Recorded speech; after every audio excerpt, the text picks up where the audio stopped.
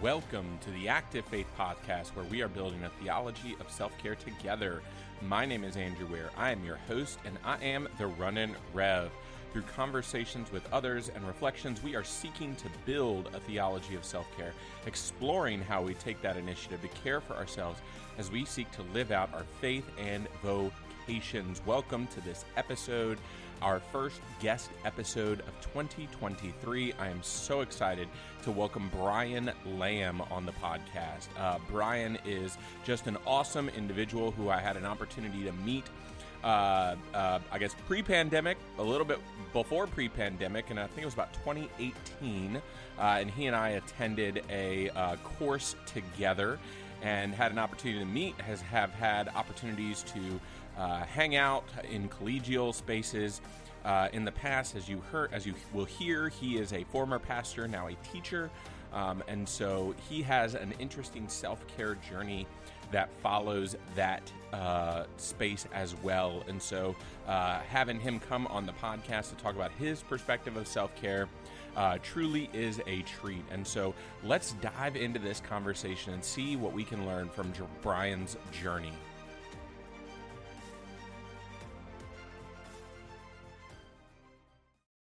All right, what's up, everybody? We are back. This is the first guest episode of the year, and I'm so proud to welcome Brian Lamb here on the podcast today. Brian, how you doing? I'm doing well. Awesome. So I'm also recording at school, so bells will go off every once in a while. Yeah, you know, I sometimes have my phone go off, or the phone in the office go off. So you never know what you are going to get here on the podcast. Brian, why don't we start out by introducing you to the audience today? Who are you? Where do you call home? And what does self-care mean to you? Yeah, so I'm Brian Lamb. I am a high school business education teacher. So I teach economics and personal finance, which is now a requirement for graduation in the state of Virginia. And then I teach design, multimedia, and yearbook. And so that's what keeps me busy in my day job. I came to teaching by way of seminary and pastoring for a brief period of time, which we'll probably get into some of that a little bit down the conversation. But I do have an MDiv and was formerly a licensed local pastor. And so that's sort of about me. I call Ladysmith, Virginia home now. I've called Virginia home for 28 years. Grew up in Fredericksburg area. And we've settled on a golf course community in Ladysmith. And so it is a beautiful area over there. Yeah. So never thought that I would live on a golf course, but it's a nice, it affords nice views out the back, and it's fun to watch people golf well and golf poorly. So, so self-care to me is it's a very sort of selfish, I guess, thing of mine. I just like to be by myself,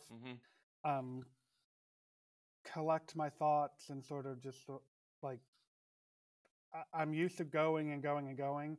It's really just stopping and just sort of pausing, because I don't really have like a definitive hobby that I like to do per se. I have a number of things that I like to do to keep busy, but it's just sort of enjoying just sort of being by myself.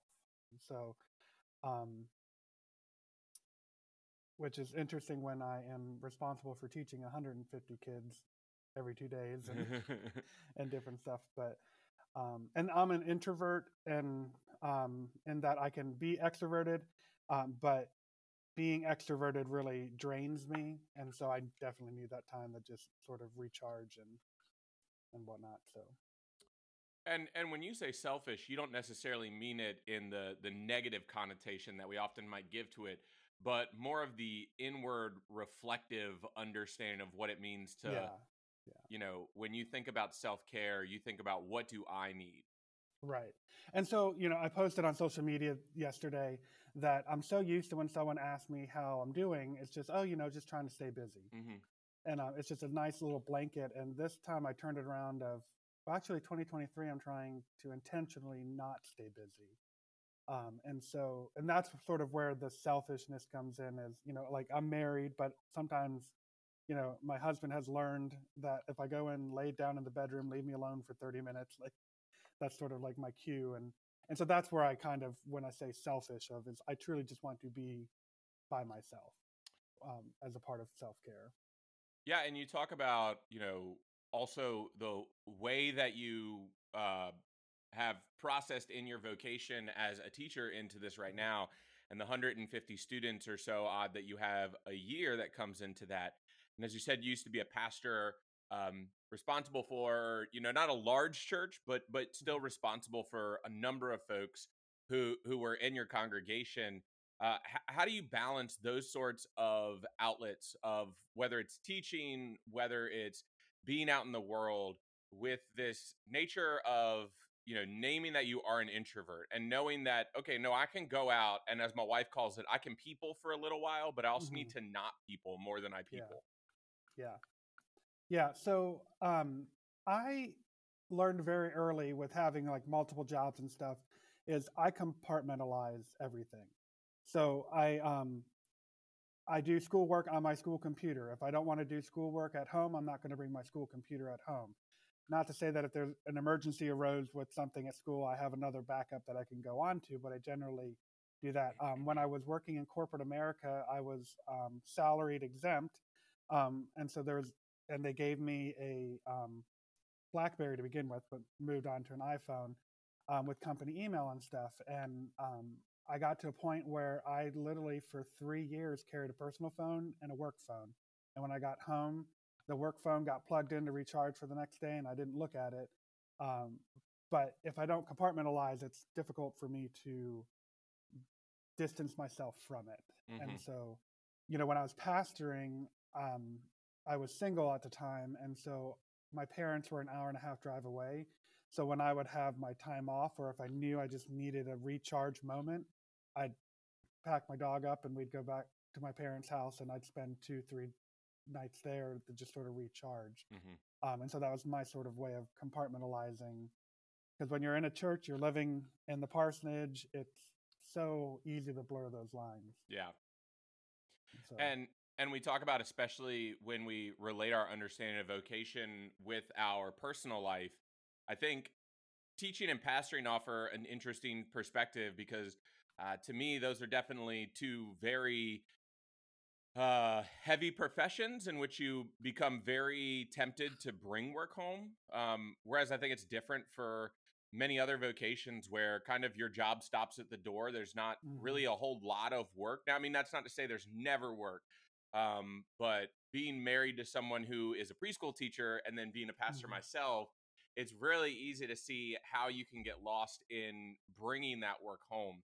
So what are those practices that you've developed in your life to help you say, okay, no, I need to put this aside right now and say, I need to be attentive to my husband, or I need to be attentive to my friends, or I need to be attentive to my extended family, whoever it is. What are those practices that you've kind of put in place to be able to compartmentalize and do those kinds of things? Yeah. So the biggest thing is during the week, I very rarely try to schedule something. Mm-hmm. So, um, and I've done things where they've been like me times, but I've done them for a season and come out. But I really try and I get home. I've started now going to the gym after work, um, as a way to just sort of get the exercise in, not wake up at 4:30 in the morning, and so I do that, and then I get home about the same time my husband gets home, and we just sort of relax, decompress. We're both teachers, so we can talk about our days, and it's new to us, but we know what each other's going through. And we, funny enough, I teach a lot of his former students, and so we have those conversations as well. But we try not to let the frustrations of the day fill our conversations there. We let it out, but then we let it go. And then we just sort of just relax. Eric, my husband, is a painter, so a lot of times he'll go down to his art studio in the basement and work on his adult painting, which he does op art as his preferred style. I'll At that point I'll read, I'll watch some TV, I'll do whatever, and then we usually try and come up in the evening time for the last hour and a half, and just sort of intentionally put our phones away and just sort of watch something together, be present together. And that is hard because both of us have gone down many TikTok rabbit holes, and and it's so easy to just sort of, you don't want to think when your career is all day making decisions, Mm-hmm. and I've got 30 kids in a classroom. I'm I was when we asked to be on this, I got to thinking about, some correlations with preaching and teaching, and I basically have to come up with a sermon that I've got to present every other day, and Yeah. it's got to be a new sermon every other day. Except like when you're preaching, you can kind of ignore that crying baby in the corner. Except I've got to figure out how to like address the crying baby while keeping on track, while doing this, and so all those decisions in a day really make it to where we don't want to make decisions. Yeah. So and so that's where like the mindless TikTok and social media can come into play, which is not always the healthiest way, but Well, and kind of even to reflect back into that time of pastoring, and I'll say this nature in which your vocation spills over into your personal life. I know that you're one who has been very open about their personal life, especially the reason that you're not in ministry anymore, especially yeah. your struggles with the church and all of those things. And as much as you're willing to be open about it, I think it provides a deeper perspective into that part of your journey as we begin to unpack and maybe look at that of Mm-hmm. what that looks like of being a person who is living into a vocation and also trying to care for themselves in maybe a way that the world is struggling, not necessarily just the world in general, but even so, you and I being part of the Methodist Church and all the things that the Methodist Church is going through. I know that it can be very tough for persons who identify as LGBT to really find a sense of uh, not just religious care and love, but even a sense of value in their vocation. And so, what has that been like to find a sense of value as a teacher, not as a gay teacher, but Mm-hmm. knowing, and I'll let you kind of maybe tell your side of the church story, but to find value as a teacher when maybe your value as a pastor felt diminished there towards Mm-hmm. the end. Yeah. So our county is sort of borderline of a progressive and conservative sort of background, and so I'm still very cautious of ways that I express being a member of the LGBTQ community Mm-hmm. in the school system. But there are areas, so a lot of my explanations of real life are just gender neutral. My spouse, I try and avoid he pronouns, stuff Mm-hmm. like that. So just because I don't want kids to go back to parents and say, "Oh, he's indoctrinating me." But then I'm the advisor for the Gay Straight Alliance, and I've got rainbow flags in my classroom, Mm-hmm. and safe place statements, and so it's been interesting, sort of going from where I was the deepest of closeted, Mm-hmm. and for people who don't know my story, in seminary, I was employed by the current president of the Global Methodist Church as his youth director at the church. And so I was living this life of being out in seminary in DC, but being deeply closeted to the point that like I'd almost become a conservative evangelical Christian because of just the ease of doing that. Mm-hmm. And so, because a lot of times we make decisions as LGBTQ members that are just safe, Mm-hmm. and in that season of my life, that was a safe thing to do. And I was in a position of, I had just quit a full-time job and going to seminary full-time. I need this job. I didn't have another job, and it was tied to my graduating with an internship. So, and so it was interesting. And then serving churches that were more on the conservative side and trying to find that balance of of not degrading who I am, but not upsetting and ostracizing the whole church because of what my beliefs might be. And my churches were shocked when I left because I was able to kind of walk a line that satisfied both conservatives and progressive Christians in my church setting. Um, and and so, but the biggest thing I think that I realized is in that 14 months, I served two churches who thought that I was their full-time pastor for both of them. And so I had really bad like self-care of, oh, well, I didn't get the sermon written, so I'll go in on Saturday morning and write it. But Saturday's typically my day off. Or, oh, well, there's this Bible study. It only works on Mondays, but Monday's my day off. And, so finding those excuses where I had my mentor when I started teaching, her philosophy was, kind of like when your baby's napping, you're napping. They're like when they're working independently, you're working independently. And so I, in 4 years, have managed to very rarely have to stay after work to get work done because I just stay super busy. And then I go home and I don't have to worry about it. And there's teachers who don't have that luxury. Part of it's because of the content that I teach, but my teaching hasn't suffered because I work my contract hours.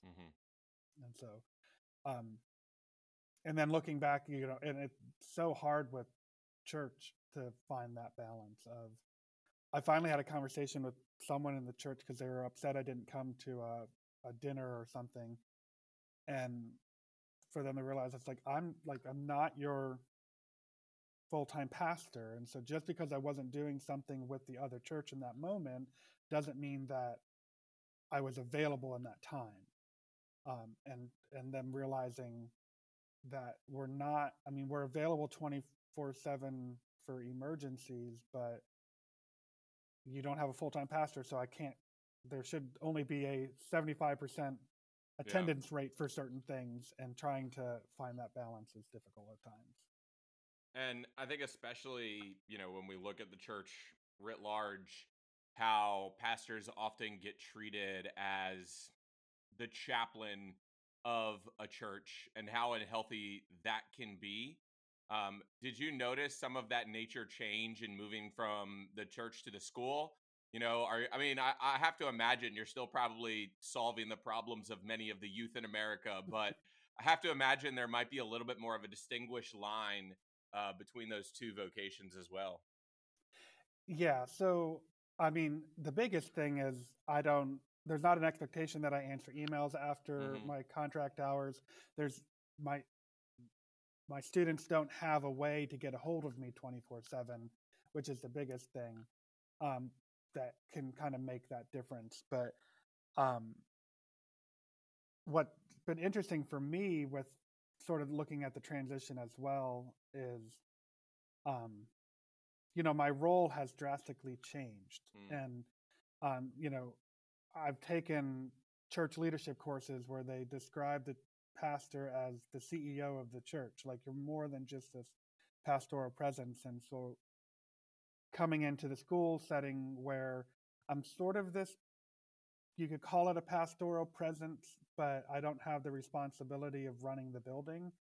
I don't have to do the discipline and talk about the difficult things. Now, yes, I might write kids up, but just having this sort of, I'm there, I'm present, but I'm not leading necessarily. But then also trying to find a way that kids know that I'm a safe place to come to.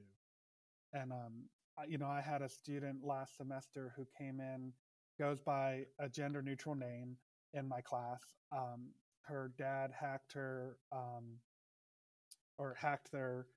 email to find out that they were going by this different name. And I was the one teacher she came to be like, I need advice on what to do with this. And realizing like that's my ministry now. It's not this administrative leadership function. It's just sort of this presence function.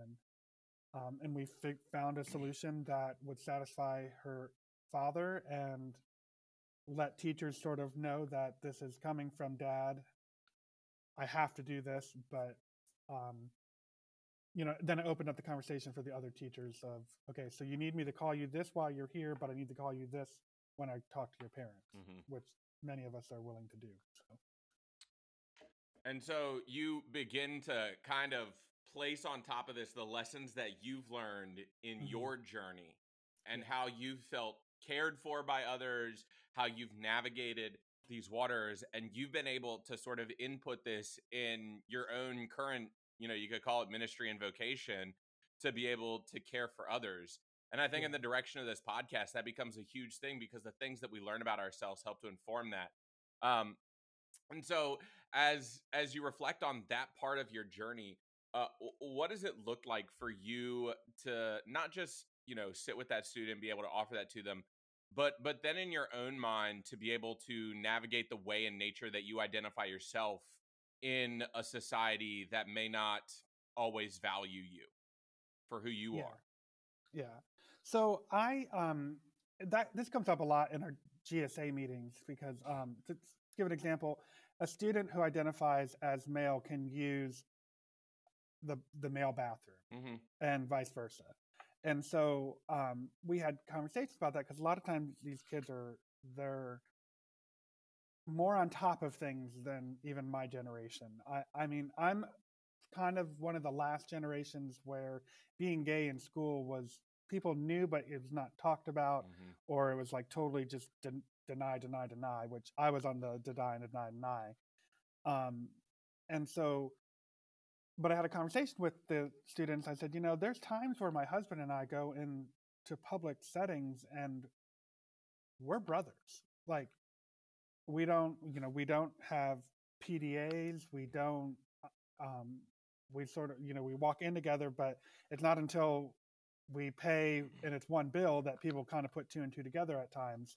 And so we talk about the bathroom situation here. I share with them that, yeah, you have every right to do that, but is that the hill that you want to die on? Like, is it that what is worth it to you to live into this identity that you're experiencing? But also, like, is that the safest thing for you to be doing right now? Like, is it the safest thing of a trans male student who's not done anything but just changed their attire and as far as a transition going into that? And I find that they receive that information from me because I'm a member of the community. I'm not trans or anything, but because I identify as gay and I've had these lived experiences, they receive it from me in a way that an ally can't convey to them. And so that's kind of when I look at like where my role is here is helping to guide them of, you're in this bubble right now, but you're going to be outside of this bubble soon and you've got to survive in it.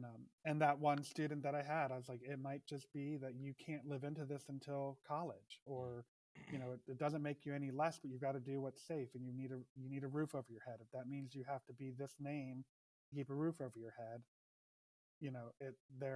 as hard as it is, there will come a time that you can live into that, and just affirm them that. And it's helpful for me because I was 33, I think, before I came out to anyone. And so like I know what it's like to wait and it not be the right time and things like that. Do you find a lot of that thinking often weighs on your heart as you think about the journey that you've been through? Like you said, you waited all that time. You now are able to offer this sort of counsel to LGBT youth in your school.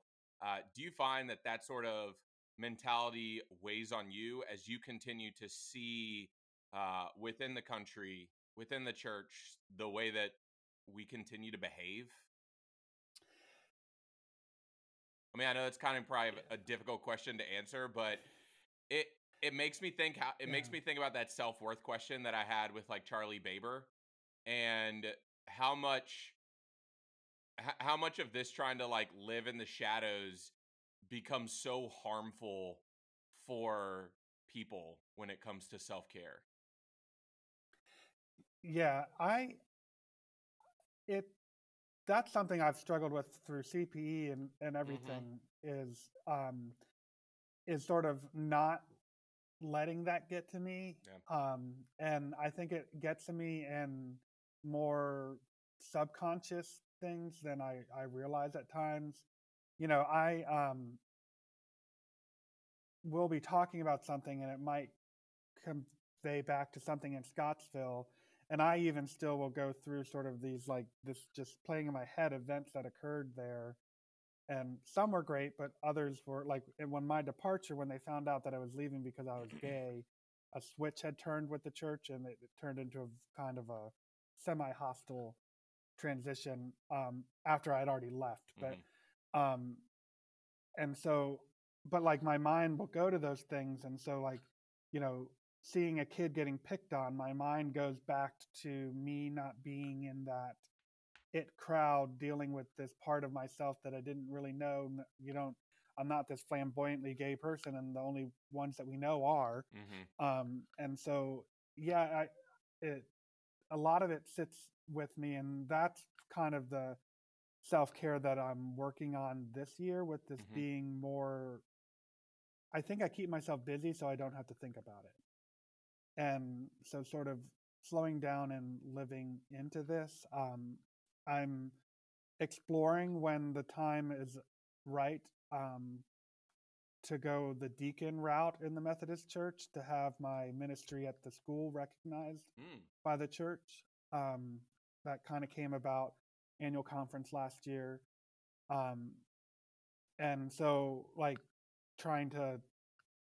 I'm trying to get right with the church, if that makes sense. There's still things in the church life that I'm struggling with, that I have recognized that I'm ready to work through, but in order to do that, I need to slow down and make the time to process that stuff.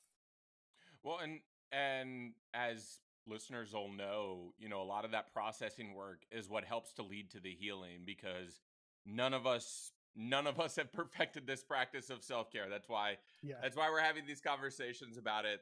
That's why hopefully this space is available for folks to come and have these discussions. And I love that insight of being able to work on that and being able to reflect on where you've been and then where you could be in relation to an unhealthy practice of self-care that was in your life, kind of when you were leaving the church, but also to name that, like, even beyond just your identity, just your practice of self-care in the churches looks so vastly different from your practice here in your new vocation as a teacher and what that's looked like. And so I think that might offer a little bit of hope as folks look at, okay, and whether they're people who are maybe transitioning from one vocation to another, or whether they're people who are in a vocation to say, all right, what's the breaking point for me that kind of allows me to see I need to take better care of myself? And it's often unfortunate that it comes to that, but to name that something needs to change in my life, otherwise life is not going to get any easier for me. And in a lot of ways, sometimes it means transitioning vocations so that we can put ourselves in a better place to be able to care for ourselves. And also to create better places in our lives that we can care for ourselves. And so having followed your journey to name the support system that it seems like you have gained in the past number of years, as you have moved into this vocation of teaching, as you entered your relationship with your now husband, as it seems like you've gained so many colleagues, friends in different places. Can you speak for a moment to the way that the community around you has supported you in maybe helping to identify ways that you can better care for yourself? You talked about that teacher mentor who kind of ushered you along as well, but maybe even more broadly, the community around you that has maybe helped to put you in a better mindset and a better place to care for yourself in this phase of your life. Yeah. So I have stayed connected with a pastor in the conference, and she kind of holds me accountable. I think we get together about twice, maybe quarterly at most, to just have a meeting to talk, to catch up, see where I'm at. And it was in that most recent kind of conversation where this idea of what would it look like if I just rested in 2023 and stuff like that. And By no means is she a spiritual director, but just sort of watching out for me. Um, and so I think that's helpful. And um, and I think part of it is so I did CPE my last semester of seminary, and CPE was the first time that I came out professionally.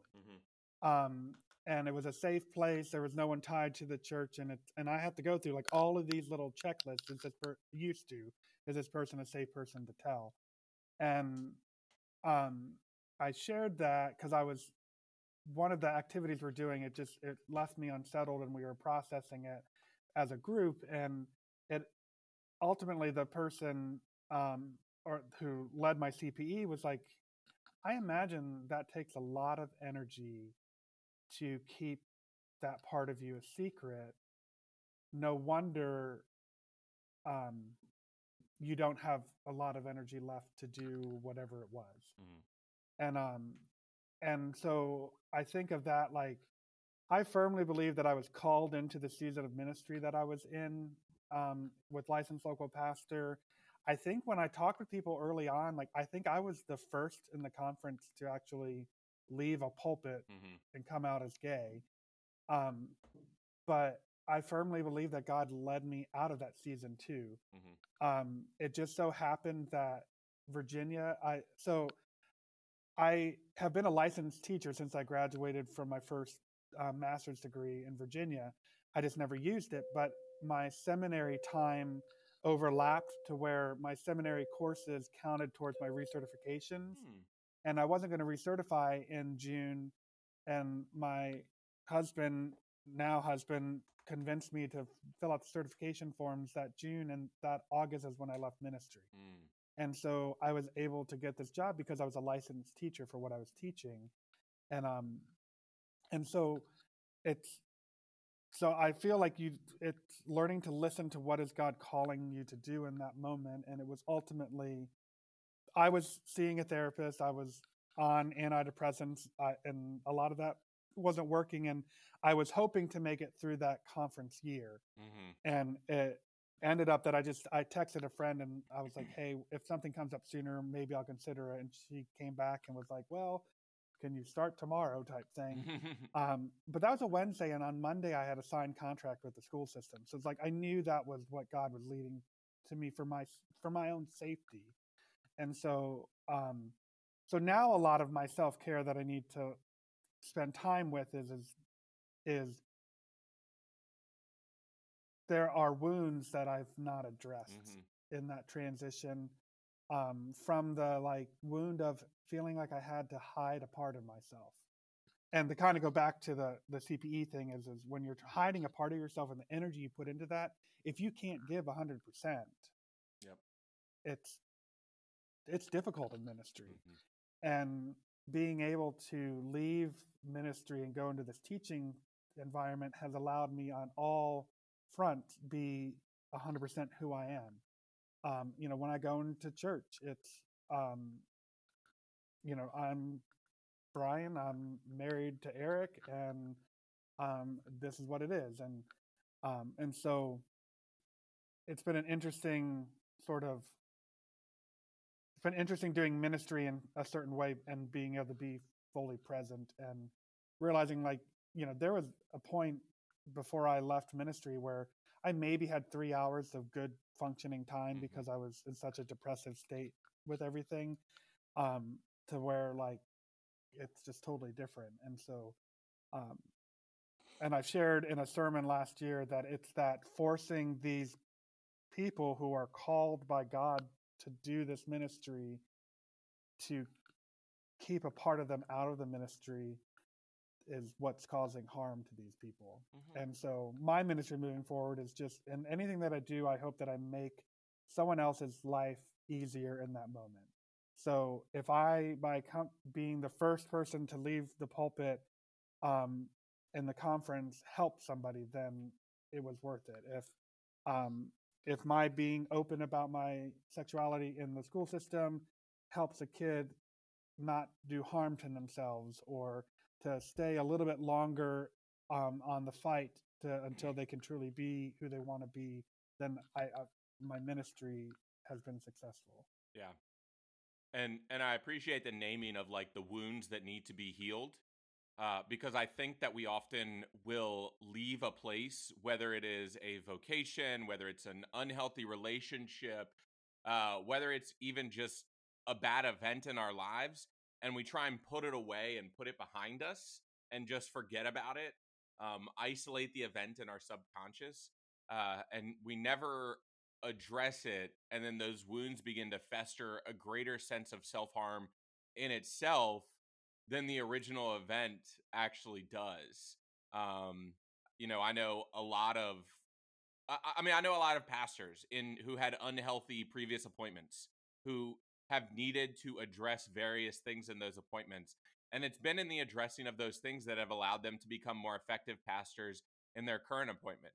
And then even looking at folks in your position who transitioned out of the pastorate and said, in order to be a more effective X, whatever I am now in this vocation, I needed to address the pains and the harms that I experienced as a pastor. Mm-hmm. And I think that is self-care in and of itself that leads us down a new road. Are we ever willing to address what has happened to us in our past so that we can be more effective in wherever we're being called in the future? And I want to thank you for bringing that perspective to us this week. I mean, what a great insight to kind of bring in and allow us to reflect on, and the way that your community has been around you in that sense as well, to be able to help you get that accomplished too. Yeah. Any closing thoughts?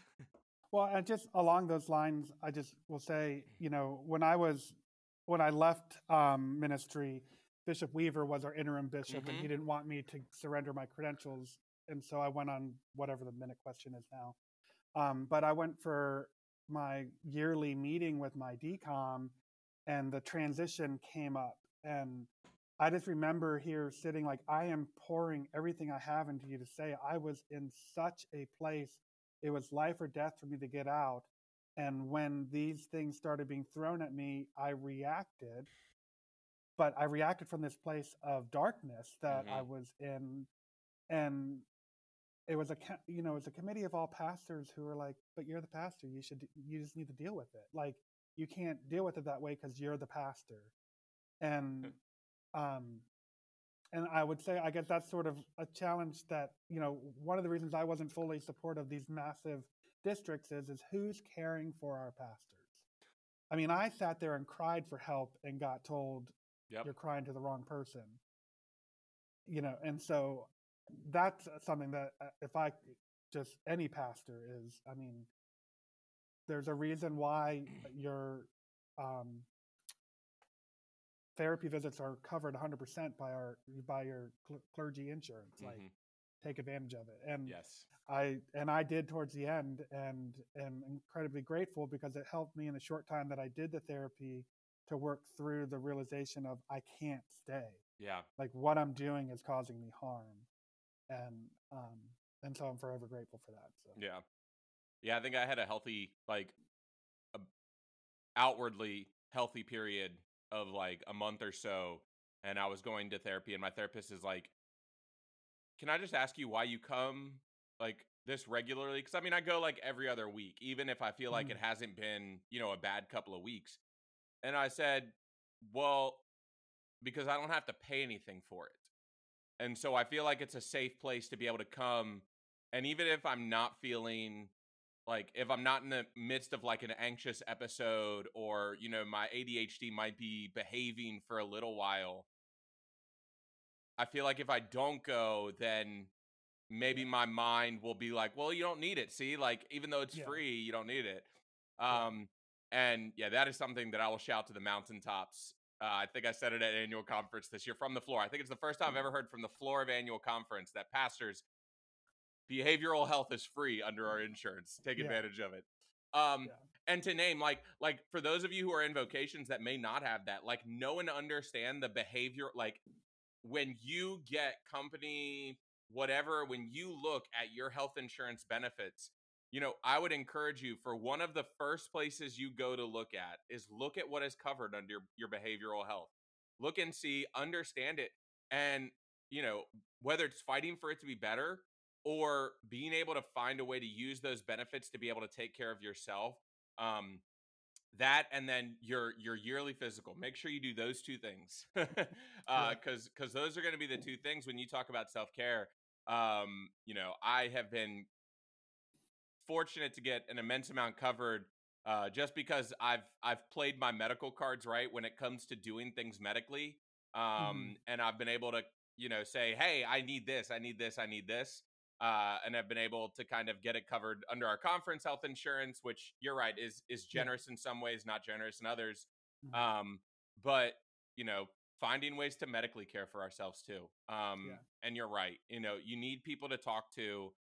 You need those who are going to surround you. And as a pastor who is currently employed by the United Methodist Church, I do think a lot of times that our denominational structure fails us to be able to care for us. And unfortunately, we pastors have to kind of find alternative routes to be able to find those things. But to hear from me that I think it is worth it. If our denomination is not going to support us, it's worth the extra time to be able to, whether it's have a group of clergy who are surrounding you in love and prayers, to be able to have family, to be able to have friends, to be able to have, a healthy therapist who can help us, to find the right medical concoction that's going to be able to help you get through ministry. That's going to be time, in my honest opinion, that's well spent. I agree. Yeah. And even if it is, yelling with every breath in your lungs that the denomination is not helping to serve those who are serving the denomination, whether you're lay or clergy, doing that as well. And so, Brian, I want to thank you so much for coming on. Let's hit these end of the podcast things real quick as we wind our time down. What's something that has made you feel accomplished? So since it's active faith, I will say it's been 11 years now. I ran a half marathon, and I at the time was like, I have a master's degree, and this is the most accomplished I've ever felt. And so I like being able to start and finish something. And so that was something where, like, I started the year out, I couldn't run a mile, and I ran 13 point whatever 2. And so so I guess that sort of finishing something is what makes me feel accomplished. And so what is an upcoming goal that you have? Yeah, so the doctor this year told me that I finally have a health condition that requires losing weight, and so it's to get down to a healthy weight and get that little health hiccup out of the way. So. And then who do you go to when life gets tough? Oh gosh, so like I said, a lot of times I go to myself, but learning to go to my spouse. I've been working on.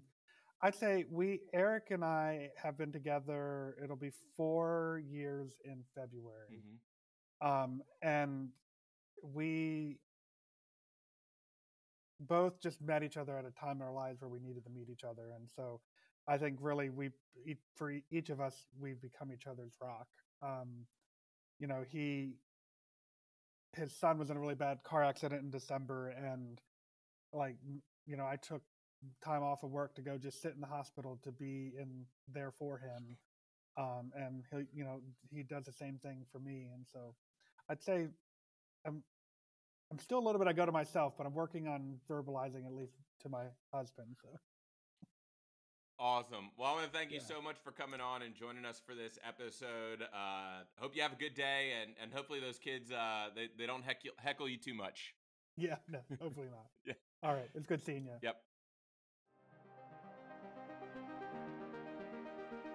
It just feels so great to be able to bring these episodes back into your ears again in this new year.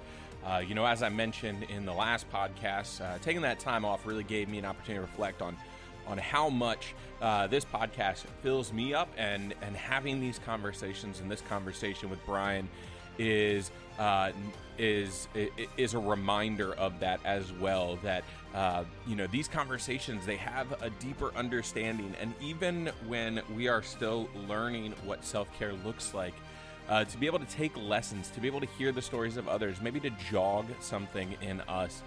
And I think as I listen to Brian's story, it's that sort of mentality and that sort of mindset that really stands out to me, that we can all continue on this journey together, continue to learn, continue to grow, and we can see the way in which it's like, yeah, no, I need to be doing better.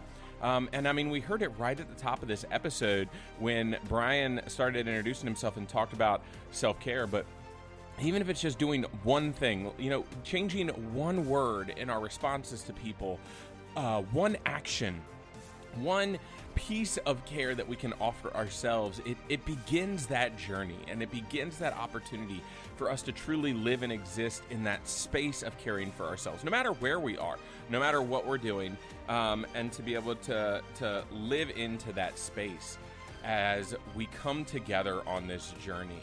I want to thank Brian so much for joining in this podcast, for being willing to bring his conversation into this space and share it with us. I want to thank you so much for joining this conversation.